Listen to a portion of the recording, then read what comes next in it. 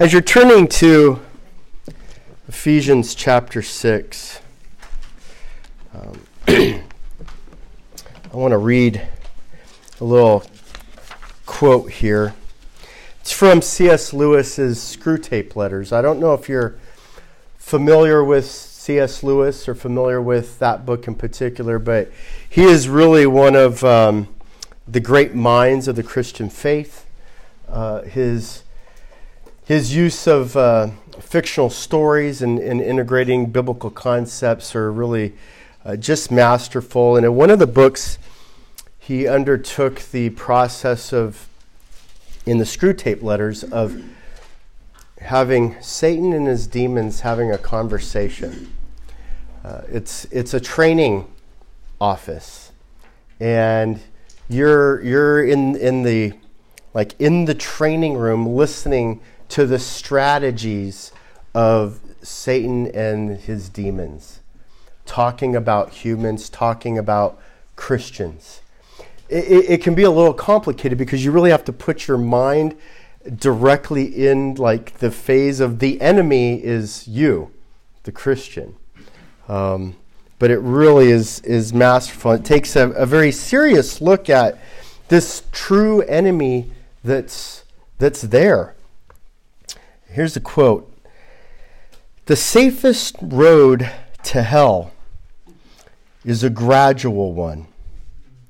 The gentle slope, soft underfoot, without sudden turnings, without milestones, without signposts. It's just this gentle walk through the forest all the way to hell." It's kind of the idea of, hell is paved with good intentions, right? And so we have to be on guard for the subtlety of that, that it's there and we pretend like it's not. The truth is, there is an enemy. There's an enemy, and we're in a battle. Satan is not a fable. He is not just a story made up to give you some fear or a metaphor. He is real, very real, and very powerful. He's not more powerful than our master, but he is powerful, and he is our master's enemy. People's beliefs in Satan range from, kind of just these silly abstract things. This little red guy, with horns maybe on one of your shoulders, and another, little angel with the harp on the other shoulder, kind of, whispering in your ear to, maybe do little naughty things. No, that's, he's not cute. It's not funny. Satan is not just like, hell's ultimate party planner. I'm sure we've all heard people say that, I don't mind going to hell. That's where the party is. That's where my friends are. Frightening statement. It is no joke that there is a real hell. That's why we have great news. That you don't have to go there. That you can be saved. Saved from what? Saved from hell. The terminology we use in Christianity is serious terminology. When we talk about being saved from your sins, that is a direct insight into the future of hell without the blood of Christ. For me personally, we're all a little bit different the way we've been made up. Some people are motivated by the carrot, the reward. Some are motivated by the stick. I'm one of those stick kind of guys. You got to beat me over the head and threaten me and, make me run laps and do push-ups and that I'm motivated by that, and part of that is the way I grew up. I was under no delusion of grandeur that I was going to heaven. And I think some people tend to think of that as maybe just part of the backstory. But people know. They know they're rejecting God. They know that. They know they don't want any part of Christianity. If you're not sure, go witness to a neighbor, a friend, and they'll be honest. I don't want to go there. We've talked about this. Well, why not? Because I don't want to give up X, Y, and Z. They know. They don't want to give up their lifestyle. They don't want to change and conform into the stuff that I don't want to go sing songs to Jesus. I don't want to go tithe. I don't want to do, good works and serve and be in ministry. I don't want to be obedient to a book that was written 2,000-3,000 years ago. I mean, they'll be honest with you. Most people, they don't want it. But some of those people also understand exactly where they're going. And I was one of them. I knew that my destiny was hell. And I didn't care. Again, I was a fool. I was deceived into thinking that just was the place where all my other foolish, sinful friends were going to be. What's the big deal?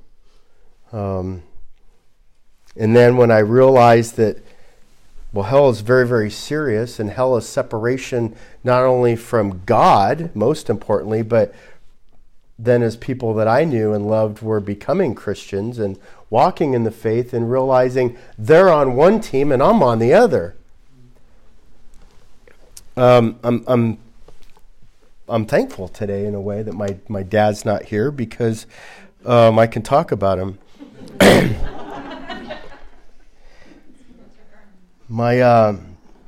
God bless my dad. He never deluded me into thinking that I was going to heaven falsely. He knew where I stood. And he gave me the warnings, and he gave me the love, and he gave me the word, but he never pretended that we were going to the same place. And that always kept me in check because it was a challenge to be confronted with who I really was. Unfortunately, for a long time, I chose to follow my own path. But God is good, and God is greater than the evil one who's in the world. And as we study this passage, as a father, we've been talking about kind of the roles of male and female, some of the differences between a father and a mother. A father tends to be a little bit more aggressive, a little bit more, with the stick, reminding their children, if you do this, there's going to be a consequence. And so we will see that aspect, but Ephesians is such a beautiful, amazing book because it gives the completion of both. That here we are faced directly with the reality that there is an enemy, and yet just a few chapters earlier, we're so generously told we can be saved by grace. We're saved through faith, not of our own. It's a free gift. So while there's this enemy, there's this sweet salvation. While there's this enemy, God is more powerful. While there's a battle, God is victorious. And so there's no reason for us to fear as believers, but we need to be awake. We need to stand firm. and be ready for battle. There's always casualties in battle. Always. Maybe you're going to have the victory, but there's casualties on the way, and we don't want to be a part of the casualty list.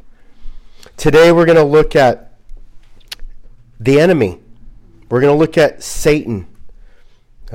Maybe we'll get through the 5 lessons. Maybe we won't. I don't want to rush it. But we're going to look at 5 lessons that we learn about Satan. Satan has waged war since the beginning. Since the beginning, Satan waged war. Number 2, Satan's war is against humanity. Satan's war is against humanity. Number 3, Satan's war is against Jesus. He is warring against Jesus. Satan's war is against you. You, individually, one soul at a time. Make no mistake, he's coming to get you. And Satan's war will end. His war will end. There will be victory. Well, turn back with me to Ephesians 6. Ephesians 6, as we look at this enemy, verse 10, finally, be strong in the Lord and in the strength of his might. Put on the full armor of God that you may be able to stand firm against the schemes of the devil. Unequivocally, directly, here's the enemy, the devil. The devil himself. Our struggle is not against flesh and blood. Well, I don't know about you, but I have a lot of struggles in flesh and blood. Those are nothing. Those are byproducts of our real struggle against the devil, against the rulers, against the powers, against the world forces of this darkness, against the spiritual forces of wickedness in the heavenly places. And so we're to take up our full armor of God so that we will be able to resist in the evil day. When's the evil day? Well, remember Ephesians 5:16? Be careful how you walk, not as unwise, but as wise. Why? Making the most of your time. Why? The days are evil. So there's not just like this one magic end of the road evil day. The days are evil. So our struggle is against this devil. If you guys have ever heard of Sun Tzu. Sun Tzu, he is supposed to be like the Grand Master Army General. And he's wrote the book, The Art of War. And that sounds fun, huh? Well, if you're, a military guy or you like history, this is a book that's very, very, very famous and popular. He's Chinese, and he's considered a war genius. Every military man at West Point would study Sun Tzu. And this is one of his statements. If you know the enemy and know yourself, you need not fear the result of 100 battles. If you know yourself, but not the enemy, for every victory gained you will also suffer a defeat. If you know neither the enemy nor yourself, you will succumb in battle every time. It's the point. You need to know your enemy. You need to know your enemy, and if there's a choice, you need to know your enemy better than you even know yourself. You need to research. You need to study. You need to know their tactics. We see this in world history. We've been in a couple worldwide military battles. We had, 2 pretty big ones in Europe. And, some of the key players did the same things. 2 wars in a row. Same mistakes. Same strategical tactics. Same positions. It's pretty incredible.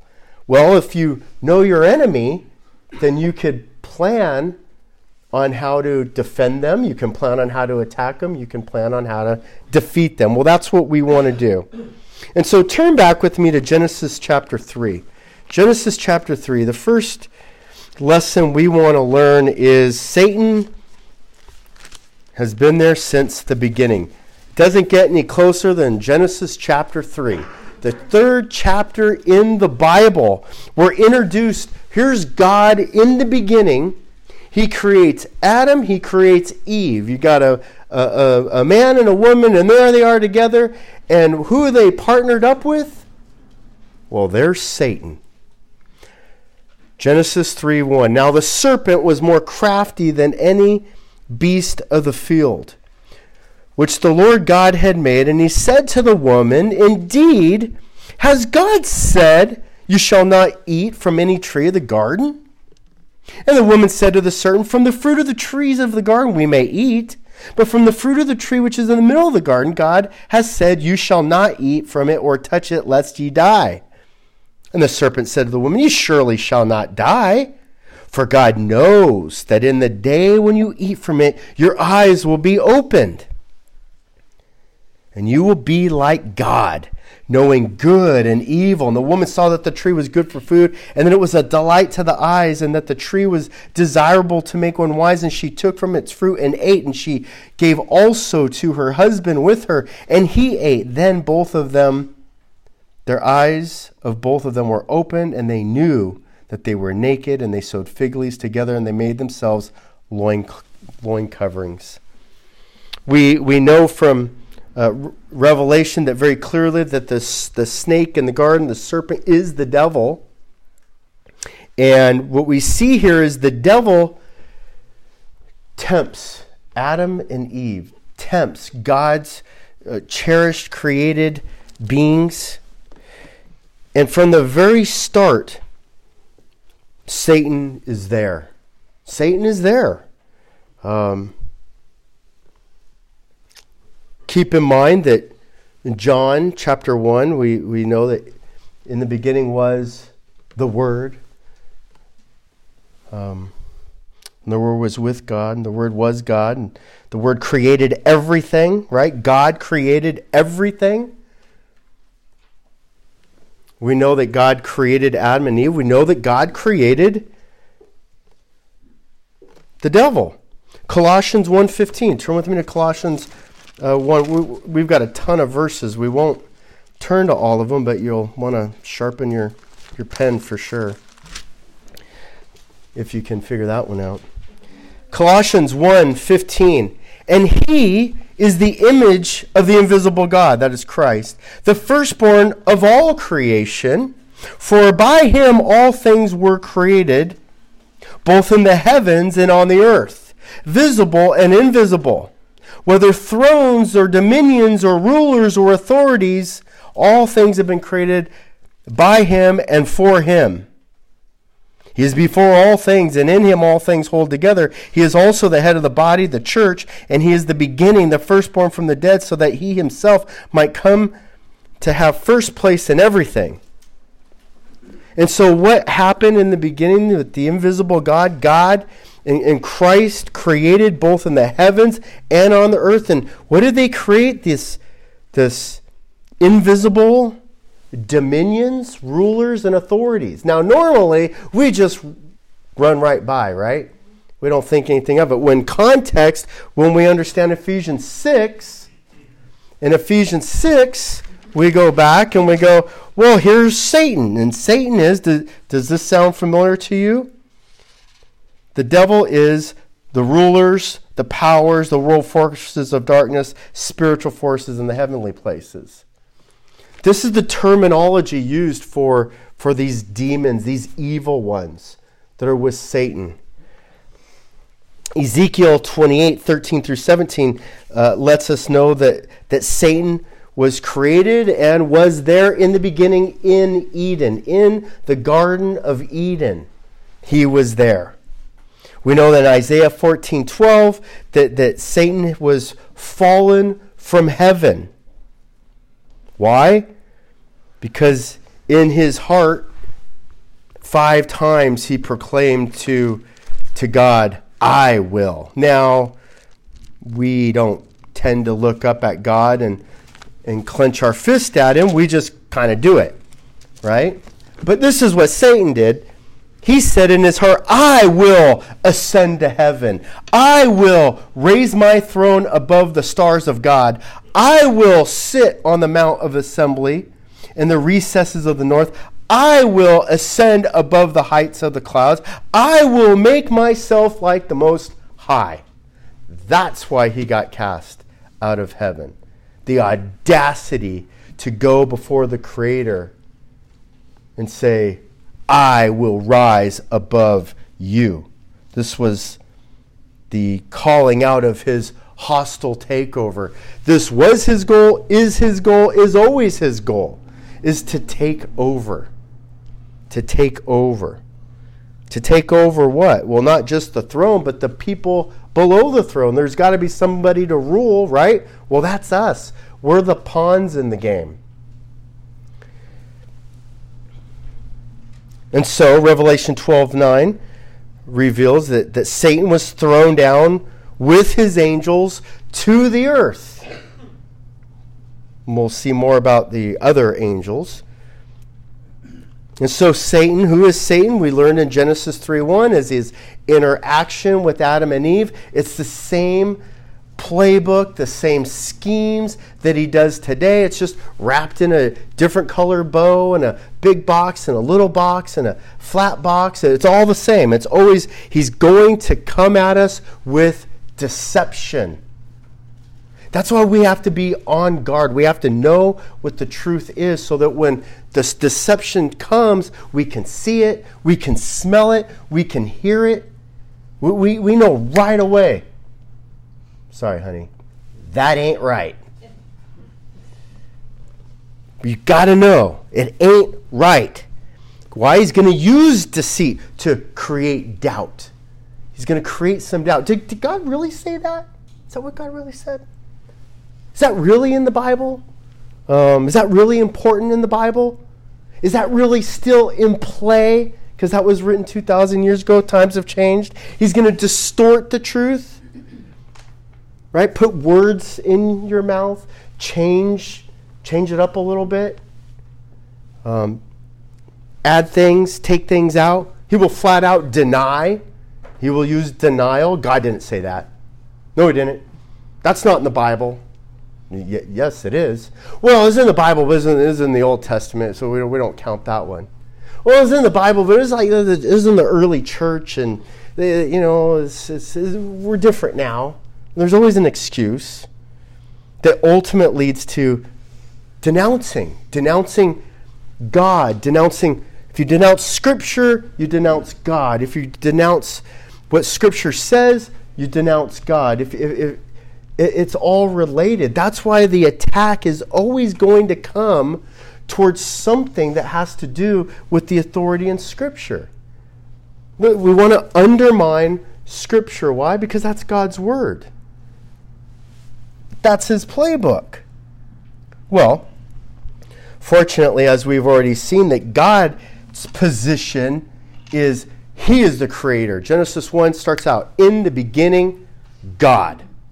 In the beginning, God, just unequivocally, any book you read, even though we know that there's 66 books in this book, that makes one book the Bible, but every book you read, you start from the beginning. Page 1. Ironically, page 1 of the Bible is the beginning and the last page is the end. In God's infinite wisdom and sovereignty, the books have been arranged exactly the way he wanted. The first words out of the book, in the beginning, God, I created this. I did it.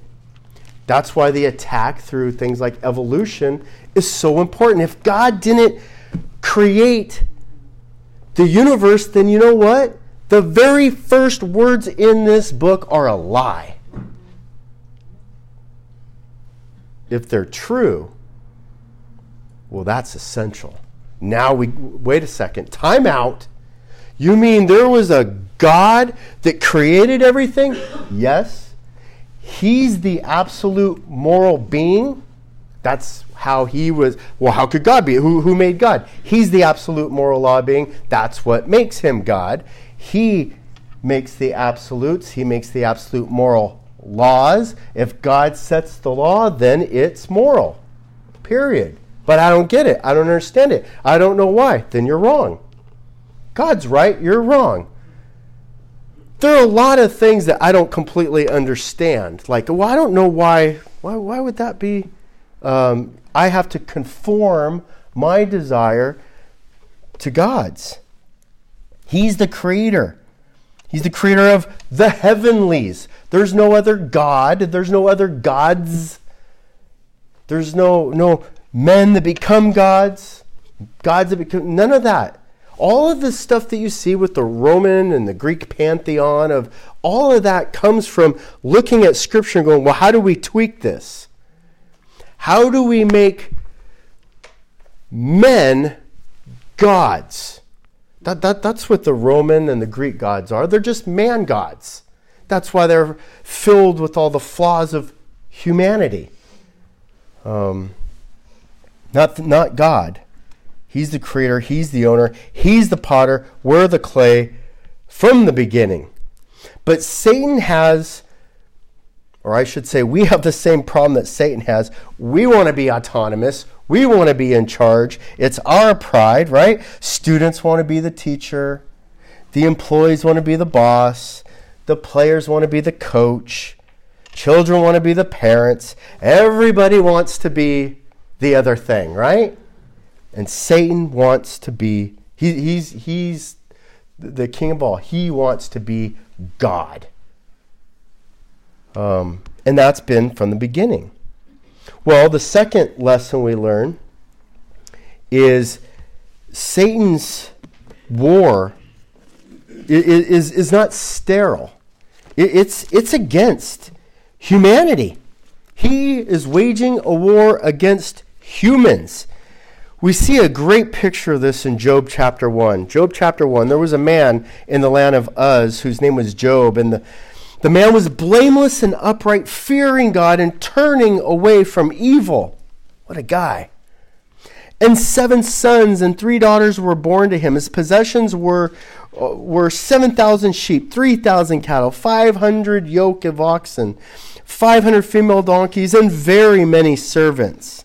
And the man was the greatest of all the men in the east, and his sons used to go up and hold a feast in the house of each one on his day, and they would send and invite their 3 sisters to eat and drink with them. And it came about when the days of fasting had completed their cycle that Job would send and consecrate them, rising up early in the morning and offering burnt offerings according to the number of them all. For Job said, well, perhaps my sons have sinned, because they just been partying. Good guess, Job. So he's going to lay sacrifices for, it's a good pattern for parents to understand, to pray for their children, right? Perhaps my sons have sinned and cursed God in their hearts. So Job would do this continually. Not only did he care about himself, he would care about his children and their unknown sin. We've talked about that. Now, there was a day when the sons of God came to present themselves before the Lord. So in the heavenlies, these angels, these spirit beings, would come present themselves before the throne of God. And Satan also came among them. Satan's in line too. He's not in charge. He's just one of them. Okay? He's in line, waiting for his turn to go before the Lord. And the Lord said to Satan, from where did you come? And then Satan answered and said, oh, from roaming about on the earth and walking around on it. I don't know about you, but I don't like that. Why doesn't he just stay home?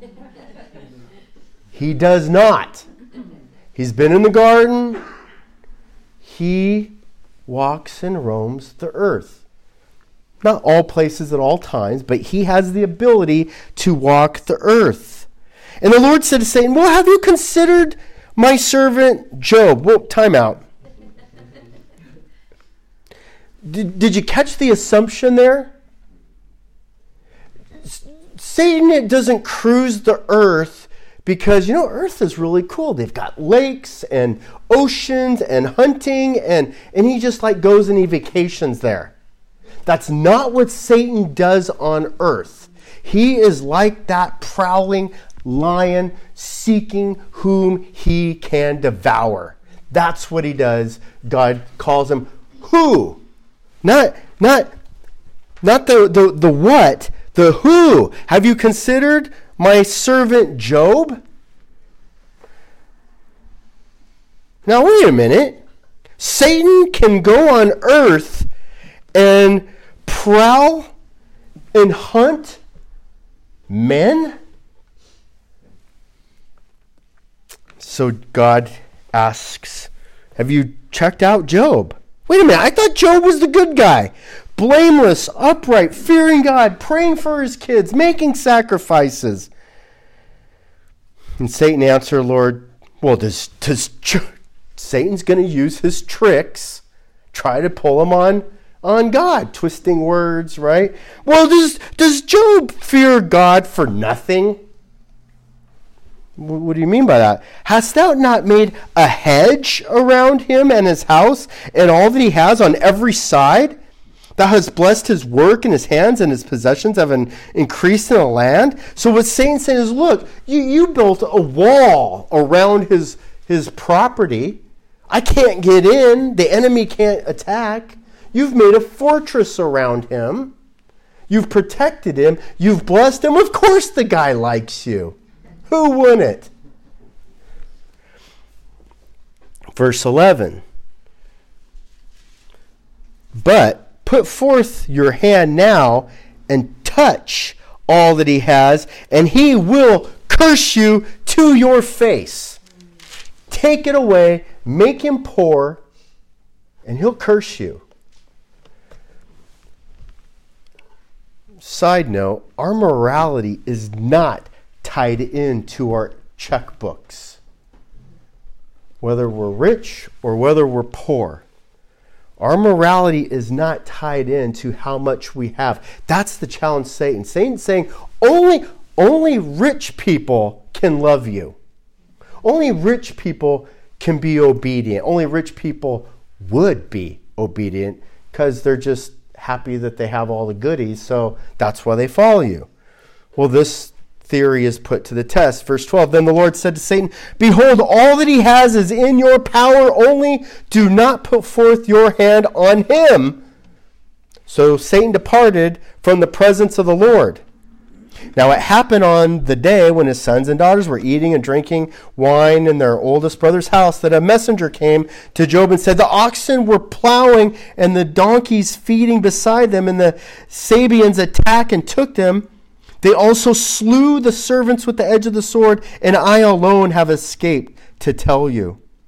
While he was still speaking, another also came and said, the fire of God fell from heaven. This is their assumption. The fire of God fell from heaven and burned up the sheep and the servants and consumed them. I alone have escaped to tell you. And while he was still, can you imagine this news? You're getting this?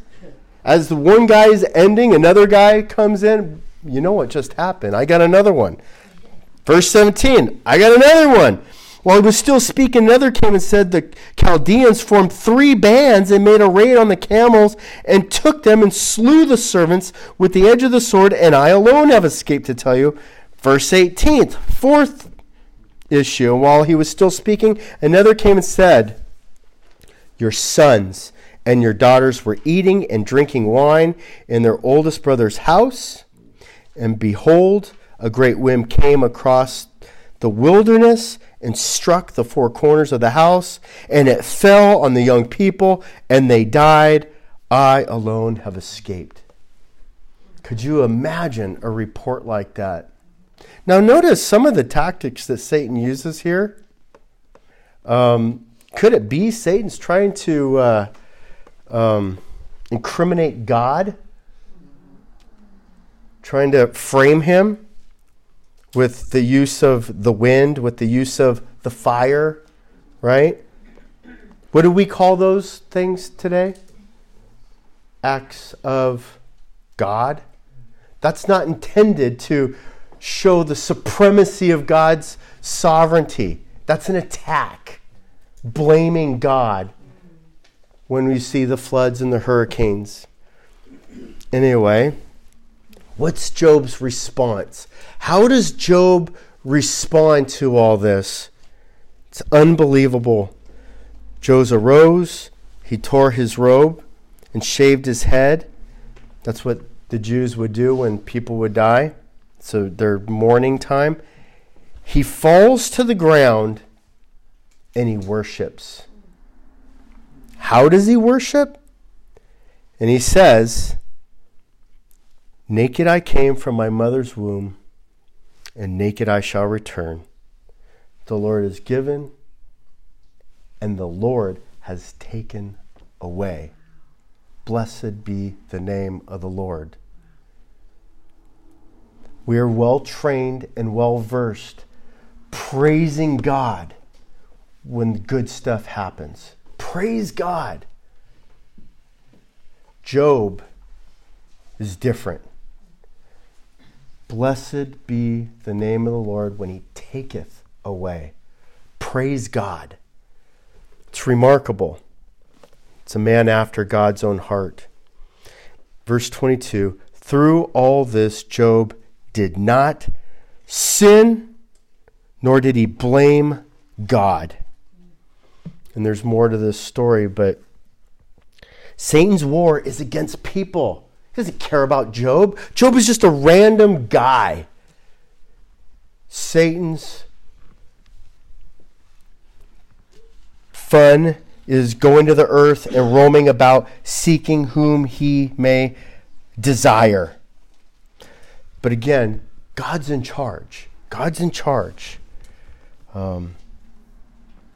Satan's position, Satan's powerful. Satan's powerful. He's able to roam from heaven to earth. He's got like that free pass on Jacob's ladder, right? He just goes up and down and to Disneyland pass as many times as he wants. He is an anointed cherub, Ezekiel 28:4. He was one of the top ranking angels. The angels have rankings, and he's one of the top rank one. But he's an enemy. He opposes truth, 2 Corinthians 4:4. He attempts to blind the eyes of men. See, we need to understand this as soldiers in battle.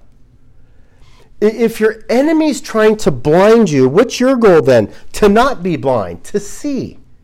The enemy's trying to hide, you're to uncover. The enemy wants you to be in the dark. God wants you to be in the light. How do we do this? We arm ourselves with the Word of God, right? It opens us up. The Holy Spirit gives us insight. 1 Timothy 4:1, he will use deceitful doctrines. Satan will use the church. Satan will use false prophets, false teachers. That's why there's nobody who doesn't come under the scrutiny of God's word. Me first. You hold me accountable to God's word. Why? Because deception most likely is going to come from this spot right here. You got to be on guard. You have to be on guard. Oh, they'll be pretty, right? And like Saul, big and good looking, and they'll have sharp, sweet tongues and speak well and be winsome. The better that is, the more you should be on the lookout. And it's not critical. You just cross-check it with God's word. Is what he's teaching what is coming out of God's word. That's why we use so many verses. My notes here, I do what's called a kind of an outline. It's almost all verses. That's what I'm looking at, are verses. So I'm not guessing who Satan is. This is what the Bible says who Satan is and what he does. He comes to deceive, and he will deceive through doctrine. That's why so many false religions have Jesus in their story. Well, because that breaks down our oh, wait, they believe in Jesus? Ooh, it's a new version of Jesus? What does Galatians 1 say? Even if an angel comes as a messenger as an angel and gives you a different gospel, you reject it. It's the same gospel, or it's a false gospel. 2 Corinthians 2, verses 5 through 11. His goal is to thwart humanity. Acts 5:3, 1 Corinthians 7:5. He comes and tempts us with sin. That's why we got to be very careful that we don't use terms like, well, it was a bad habit, or it was a little mischievous, or a little not. It was sin. It's sin. I need forgiveness from my sin. I need transformation from my sin. I need the blood of Christ for my sin. I don't need that if it's like just a little, it's a mistake. We just move on mistakes. A mistake is just a little bump in the road. Sin requires confession. It requires repentance. And then in that, we have this gratitude and this joy for conquering that because of the blood of Christ and because of the power of the Holy Spirit that allows us to fight through that. It's a beautiful process.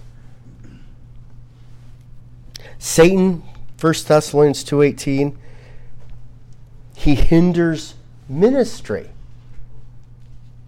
He doesn't like ministry. He doesn't like that we take camps and turn them into places where they can preach the gospel. He doesn't like that they have inner city little places where people are giving, food, clothing, shelter, and sandwiches and the gospel. He doesn't like that stuff. So he hinders it. He thwarts it.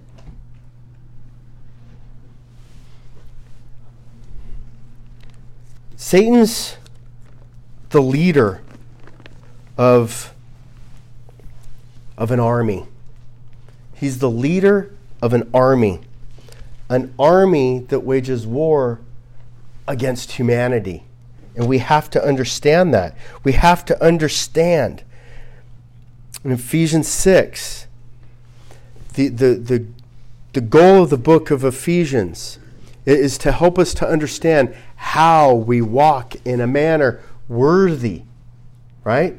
That's what we're trying to understand. As it takes us through, walking as wise and not as the unwise, as it takes us through and warns us about some of the things that we're not supposed to do and gives us some special insight in how to be a good wifey and how to be a good husband and to be an obedient child and a father and a master and a slave. And then almost out of nowhere, finally, let's talk about this spiritual battle. And so, as we're treading forth, studying the book of Ephesians, and just like a little church, like in the church of Ephesians, here we are, to Ravensdale, trying to glean from this. And it's a reminder to us, okay, you want to be strong in the Lord? Raise your hand. I want to be strong in the Lord. Good. You want to stand firm? Yes, I want to stand firm. By the way, we're not talking about wind anymore. We're talking about the devil. Whoa! You mean Psalm 1? Be like a tree firmly planted by streams of water, which will yield its fruit in season, whose leaf will not wither. Right? When the wind comes and it won't blow your leaf. Nope, we're past that. It's like, that's not what we're talking about. Here's what we're talking about. Verse 11, you need to get your armor on. Unfortunately, we're not soldiers. This is very sterile for us. We're novices. We've seen some war movies or a couple documentaries. I can't even begin to imagine how that triggers a warrior. Put your armor on. Gear up. This is why in sports they use military metaphors. You put your shoulder pads on, your gear on, and it's like, get ready for battle. What a joke, right? For a soldier, put your armor on. What's getting ready to go happen out there? There's an enemy out there trying to kill me. That's what we're being warned against. And not just physically, more importantly, trying to destroy us spiritually. This is why, for me, what drives me as a pastor, and again, coming from that understanding of hell, coming from that understanding there's punishment for disobedience, is I'm here to try to save souls from going to hell and from being on a path of destruction. That's what energizes me. Is I realize that there's a battle. I realize that there's a hell, and I want to ring the bell. I want to ring the bell. Look over here. Listen, I've got good news. By the way, there's a battle. Be ready. We have to do both of these things. There'll be a time for peace and rest, but you know what? First, there's an army out there over the ridge coming after us. What are you going to do? Are you ready? Are you ready? And so, that's what we're gearing up for. We're only going to get through 2 here today. But it's important that we understand, again, that we're called to be strong so that we can stand firm. Why? Because the battle is against, and something to think about, not just the devil, right? It's the schemes of the devil. See, the devil's in one place at one time. His booby traps are under every seat. His booby traps are in the cars. His booby traps are in your house, in our bedrooms, right? His booby traps are there. This is why, if he can tear apart a relationship between a daughter and a mother, he's going for it. A father and a son, a husband and a wife.